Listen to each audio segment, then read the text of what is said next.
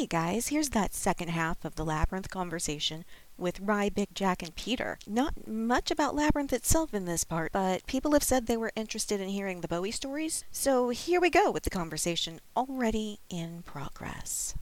One thing I have to ask that is, was Tim around since the start of the show? No. I think he came in. Straight away, did he? They said one time like when he started doing work with it, and I want to say it might have been for the Wizard of Oz. He helped Paolo just do some background like Some writing. building. That's what I was thinking too. One of the more recent Memento episodes, I think, had a mailbag or a story at the end where they talked about when Tim came on. Yeah, And it was just him and Paolo, like him and Paolo playing the guitar. Yeah, just out of nowhere, Paolo picked up a guitar and started strumming on that and giving him his ideas for whatever the movie would be. Mm-hmm. Yeah. Yeah, I don't recall exactly what movie it was that he helped out with. I think that it was Wizard of Oz because that was the first one that really had a lot of like backstory to explore. Because most of the rest of the ones up until that point are pretty. My recollection is that they're all pretty straightforward story wise. Is Wizard of Oz in the teens? I honestly, I thought we would get to Wizard of Oz a lot sooner. Like, I was really expecting it would be like the third or fourth. It definitely feels like it's one of the early ones, but it's But not. it's not. It's 12th. I think it's episode 12. Yeah, is the Oh, first yeah, episode. 12 and 13, 14. Yeah, I only really started this just to talk about Wizard of Oz, really. And I'm having to wait so long. Once you get once that's finished, you're just out. Like it's over. Yeah, really. It's over. There's nothing left to talk about now. Well, it'll just be the next like 400 episodes of this. We'll just be going into everything about Wizard of Oz. It's strange that you say that because, like, I feel like first 10 episodes, or at least, I don't know, I feel everything before Jaws is almost like I don't know what's the right word, almost like, not alpha and betas, but like, just, they're still working stuff out a lot of the time. Mm-hmm. I feel like... I think you're not wrong on that for sure. I think especially when you look at what else is there, Speed. Obviously, they didn't really account for the They didn't really truly believe in the process of still waiting at the bus stop, changing it. Yeah, Right. I think. Well, I mean, 4 years later, she is still waiting. 4 years later. I mean, still waiting for a sequel. God damn. Frozen's coming up next, so I don't want to like go too deep into anything about Frozen. But Right. I mean, I think Frozen, they had started getting it nailed down a little bit, and having John DM, who's a little more tight on the mechanics, I think helped. But yeah, once you get to Jaws, they really start to like hit their stride on how everything works. And then just looking at like the 10 movies that come after Jaws, it's like every one of them was like firing on all cylinders. Yeah, they're just bangers all after that. Like, For sure. Yeah, I don't know. I'm not crazy about Oh Brother, Where Art Thou, but I didn't like the movie that much either. Whoa, So, pump your brakes. Wow.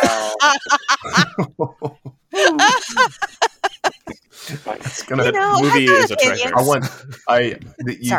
You two definitely have to be on for that episode.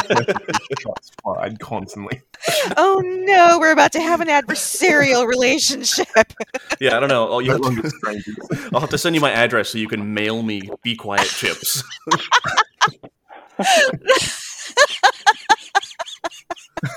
I'll just throw a chip at the screen. Because I am not going to shut up during that episode.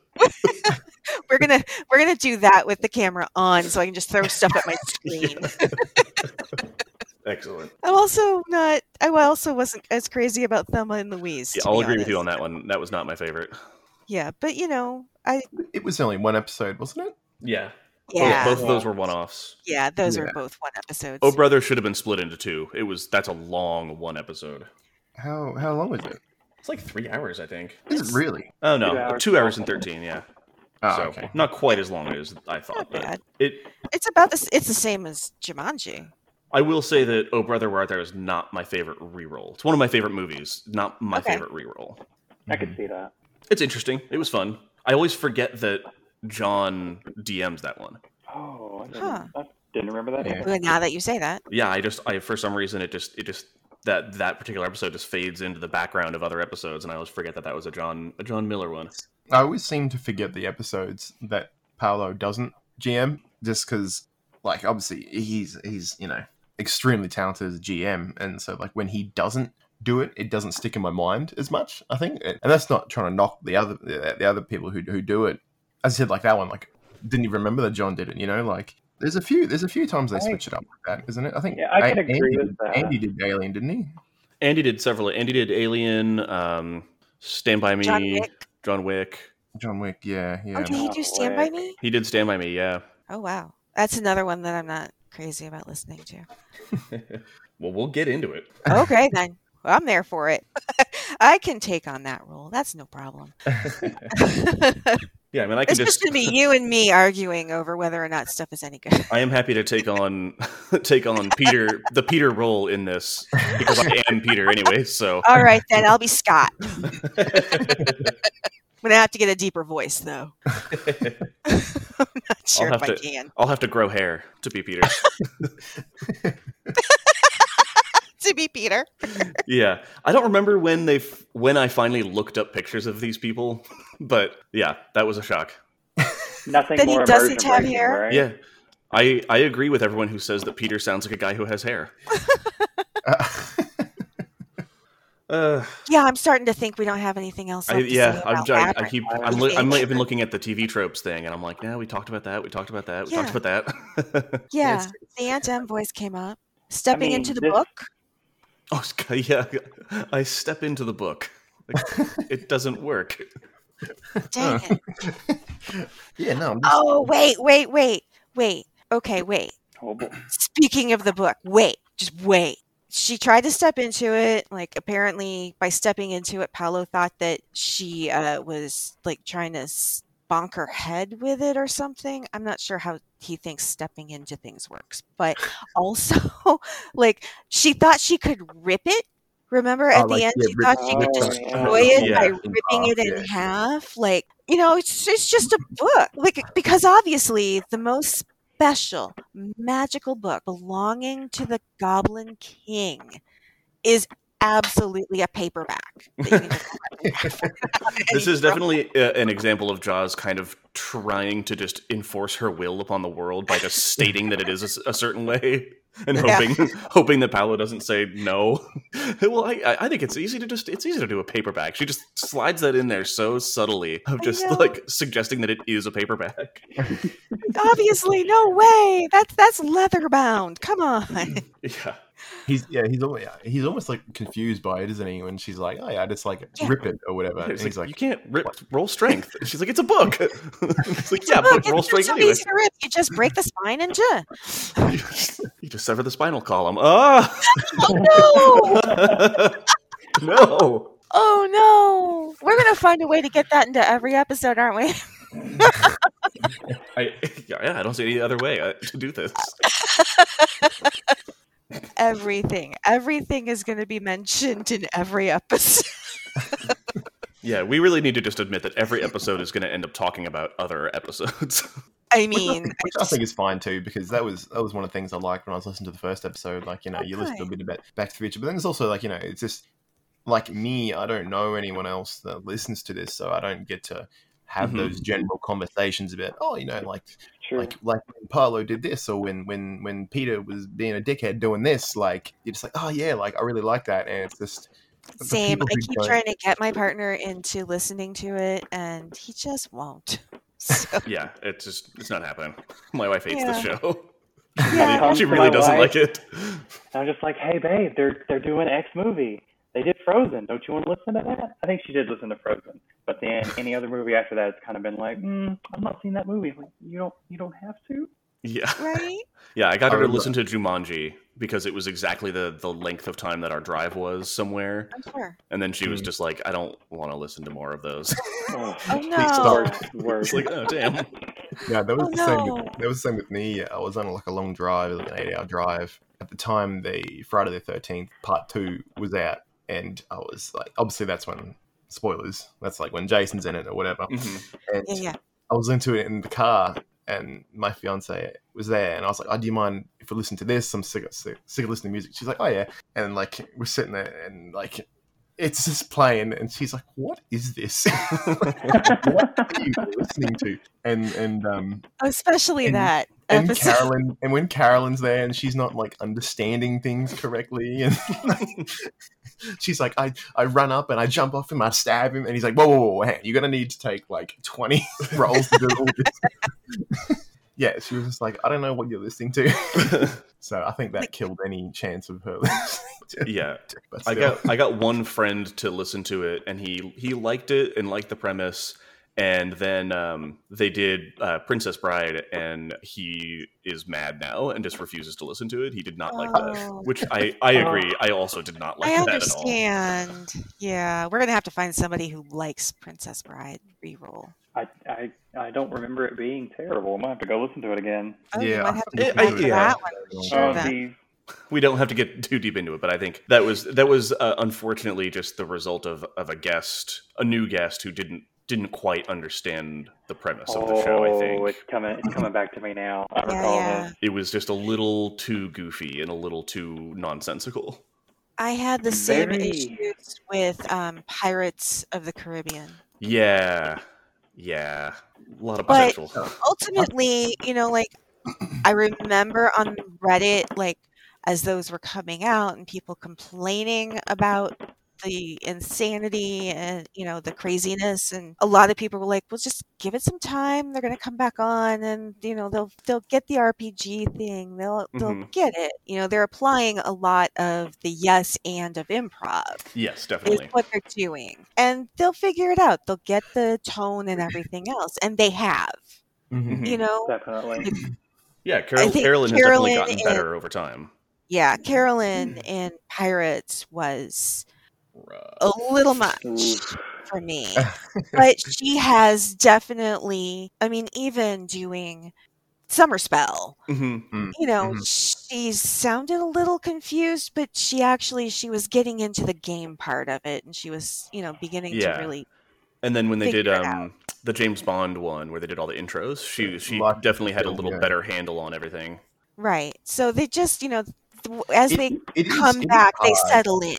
It is hard to get like people into tabletops. I don't know if Carolyn had much experience with tabletop RPGs before, but like teaching people GURPS isn't easy because I went and learned it all after listening to this, and then I started GMing a few games, and I was trying to teach my friends who'd never done it before. I was like, GURPS is fun. Reroll make it really cinematic, but there is just sometimes there is a lot of breakdown. It's very crunchy.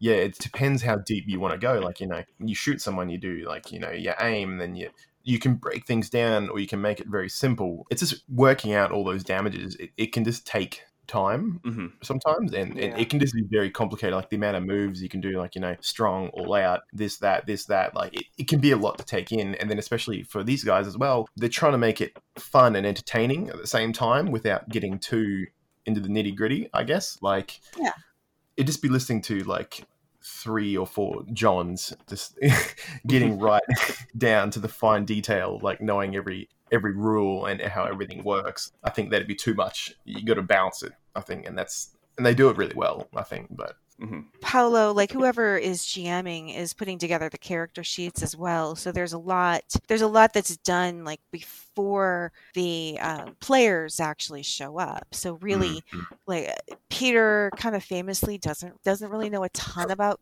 GURPS. He knows a ton more than I do, which is exactly nothing. So, but I can, even without knowing GURPS itself, I do have, a little bit of D&D, a little bit of a couple other games, that I've played RPG wise, that I understand the basics. At this point in time, RPGs have kind of taken over. Yeah. What was that? That was a truck going past my house. Okay. I thought it was RPGs coming to take over. Like, oh no! Roll dodge. I was just also thinking before, and this is completely out of theme, out of Reroll context. I hope I don't sound too jarring when everyone else is listening to this. because it's just an Aussie accent, to me it doesn't sound strange.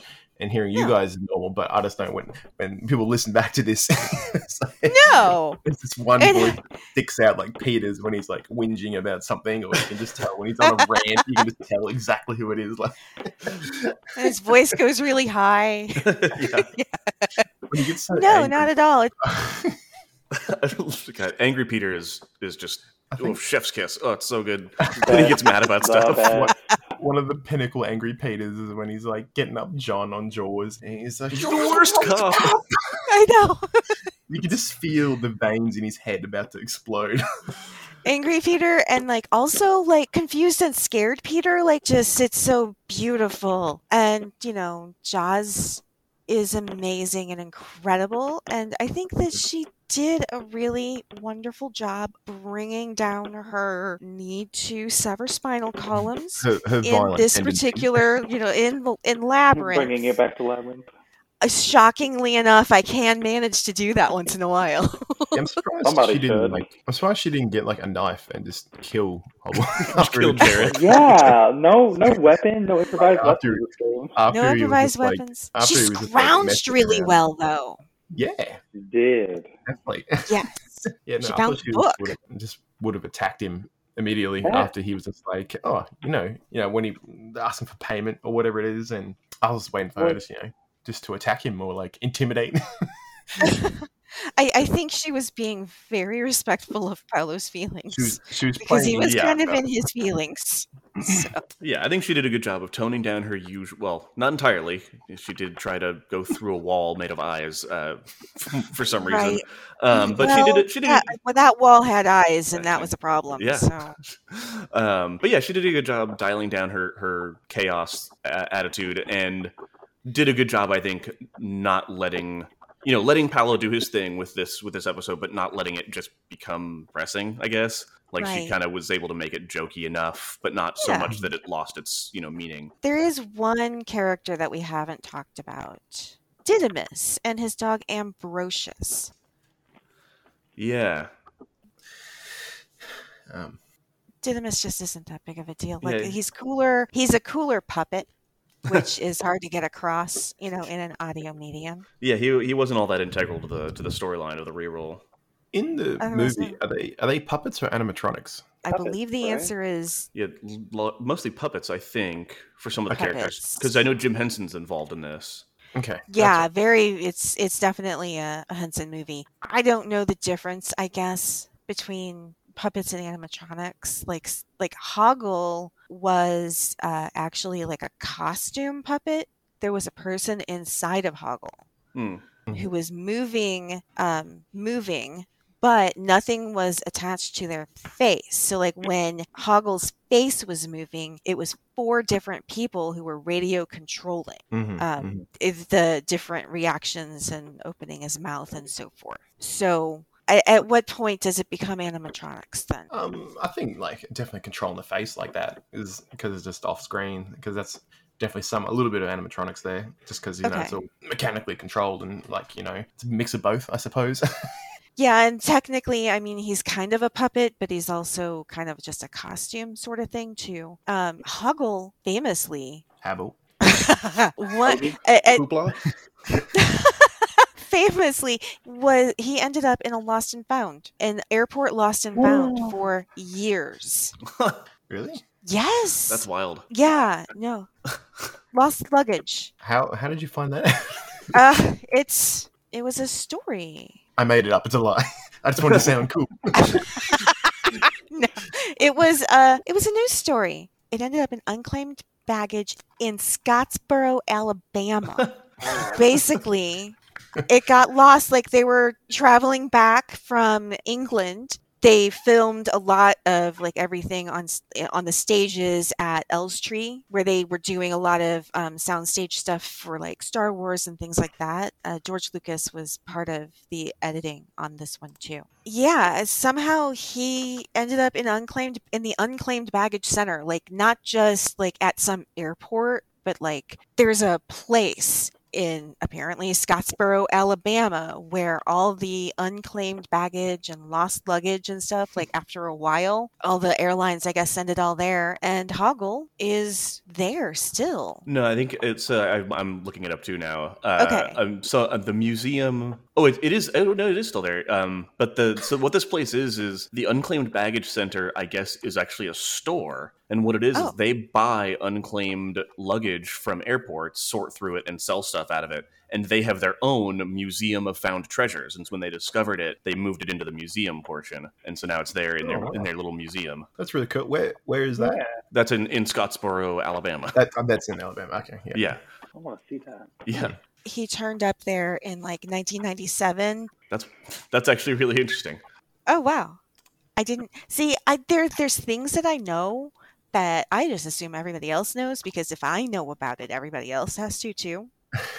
So did the production team just lose it and just like, oh well, we finished filming, it doesn't matter? Because usually they usually they're really particular about they usually like to reuse things or keep them around for something. Like, yeah, that's strange that they just right. It was really weird when that came up. It was really, really weird. Like, how did they not? But I'm not sure if it was lost or exactly what happened. Honestly, I don't really know. He was in really bad shape when they opened up the luggage that he was in. He was in some pretty bad shape. So they've done some work, to kind of get him back to something showable.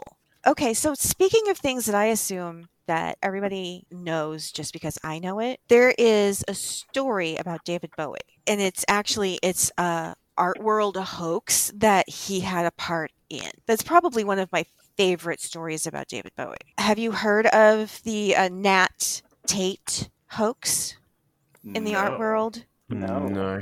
Okay. This was 1990s, specifically 1998. This guy, William Boyd, he was a writer, novelist, screenwriter, and also very critical to this particular story. He was on the editorial board for Modern Painters magazine, which David Bowie also happened to be part of. And during one of those meetings, because people in the art world, like especially in New York and kind of, the larger cities with the glitterati kind of people, they're a little snooty about things. They're, oh yes, totally heard of that. But, they're all very full of themselves. Basically, this William Boyd guy thought it would be kind of fun just to prank them and create this fictional painter and present it to people as being a real painter and see how long it took them to kind of figure out that maybe it wasn't a real thing. Like, see how long that would go. And David Bowie said, that's a great idea.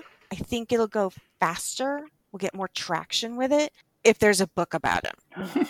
So David Bowie had created a publishing company called 21, specifically for like art books and things like that. And so teams at Modern Painters magazine and at 21 helped William Boyd create this art book about a fictional American artist called Nat Tate, whose most of his work had been destroyed. And there were only a very few things left, and so forth, kind of a thing. It made it look like really real. And then they held a launch for the book and everything at somebody's studio, and David Bowie and Gore freaking Vidal, read excerpts from the book. And people, like, it seemed very real. Like, I can't believe I would have believed it if I were there, but people were they did seem taken in. And, a lot of people just not wanting to say they didn't know something. Oh yeah, absolutely. I've absolutely heard of Nat Tate. It really is such a shame, different, and so forth. But within like a week, I should mention this book launch that they had was on April Fool's Day, 1998. So there was a bit of a hint there. Within about a week, the jig was up. In reality, it wasn't meant to be like this big hoax kind of thing. It was more of a prank kind of thing. Just to kind of poke a little bit of, a little bit into the egos. I gotta give me a second, because this is my most favorite part, and it has nothing to do with anything other than my love for Red Dwarf. A journalist. I hope you guys know Red Dwarf. Yeah. A real live journalist named, for really, David Lister was the one who uncovered the hoax by doing the craziest thing any reporter could possibly do. He fact-checked stuff. He looked at the list of galleries and things listed in the book and discovered that none of them existed. Wow. Right? So, and he published that story, and, the jig was up. But yeah, David Bowie pranked the art world along, it had a lot of help, obviously, with a great number of people, and it wasn't his full idea, but he's the one who sold it and kind of got a little bit of media attention to it, too. Yeah, right. The other story that William Boyd had about David Bowie was they were going to be at the same meeting, and as he was walking up to the building, David Bowie was getting out of a cab, like just a cab in New York, just like anybody.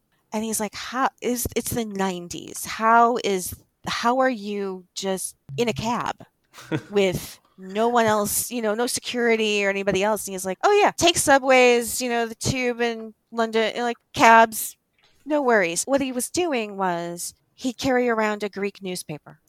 And so he could see people look like, hey, is that David Bowie?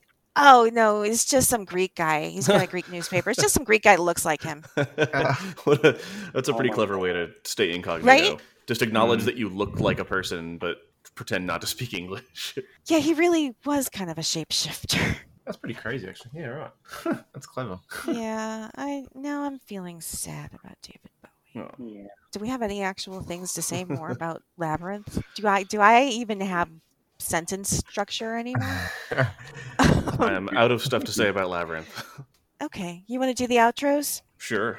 And that's Labyrinth, and probably about 40,000 other episodes of the film reroll that I think we talked about. My name is Anita, and this conversation has been with Rye. Do you want to plug your Twitter or anything else? Sure. I'm not very active on it, but my handle is CashCash, CashCache, both on Twitter and on Reddit. You will find me living on the GME subreddit. Oh, the GME subreddit. Get them stonks. Yeah. Nice. To the moon.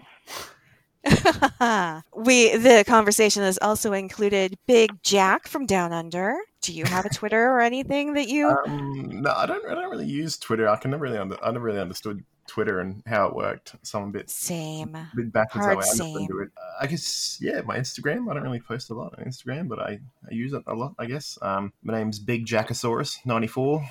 That's spelled probably how Big Jack ASAURUS 94. We'll just start following everybody that even vaguely looks like that and sort it all out later. Are you a Big Jackosaur or Big Jackosaurus? Big Jackosaurus 94. Brilliant. And also the almost ever-present Peter. I'm so sorry. You can't get rid of me. Yeah, thanks. You can listen to my podcast. You can find it wherever you get your podcast. It's called Drink Something, Say Something. We drink beer and we say stuff. So it's pretty dumb and, laid back and enjoyable. Most of our stuff goes out via, at least information-wise, via Instagram at drinksomething.saysomething. So, listen to it or don't. I don't care. It's a good time. I listened to an episode of it recently, and it was a nice little conversation about beer. Well, thank you. And a few other things too. And really much like this show, we start in one thing and then it just completely devolves. Absolutely. It really does. It devolved into a new nickname in the episode for you. A new nickname for you in the episode that I listened to. It has stuck. Oh, dear. Yeah. And my name is Anita. Hopefully I have no nicknames. But you know what? If you are in need of killing some time with some silly stuff on the internet, I had said before that you couldn't have my Tumblr, but it turns out it was just because I couldn't remember what it was. You can absolutely have it. It's texts from classic movies labyrinthfilmreroll.tumblr.com. And it's just a text from last night mashup blog that I haven't updated in literal ages. And I probably won't be updating it ever again, but it's there if you feel like looking. And if you feel like yelling at us about things we forgot about Labyrinth, or to add your own David Bowie story, or to tell us your reaction to the Labyrinth episode or the movie, heck, you can reach me at the Film Reroll Fancast at gmail.com.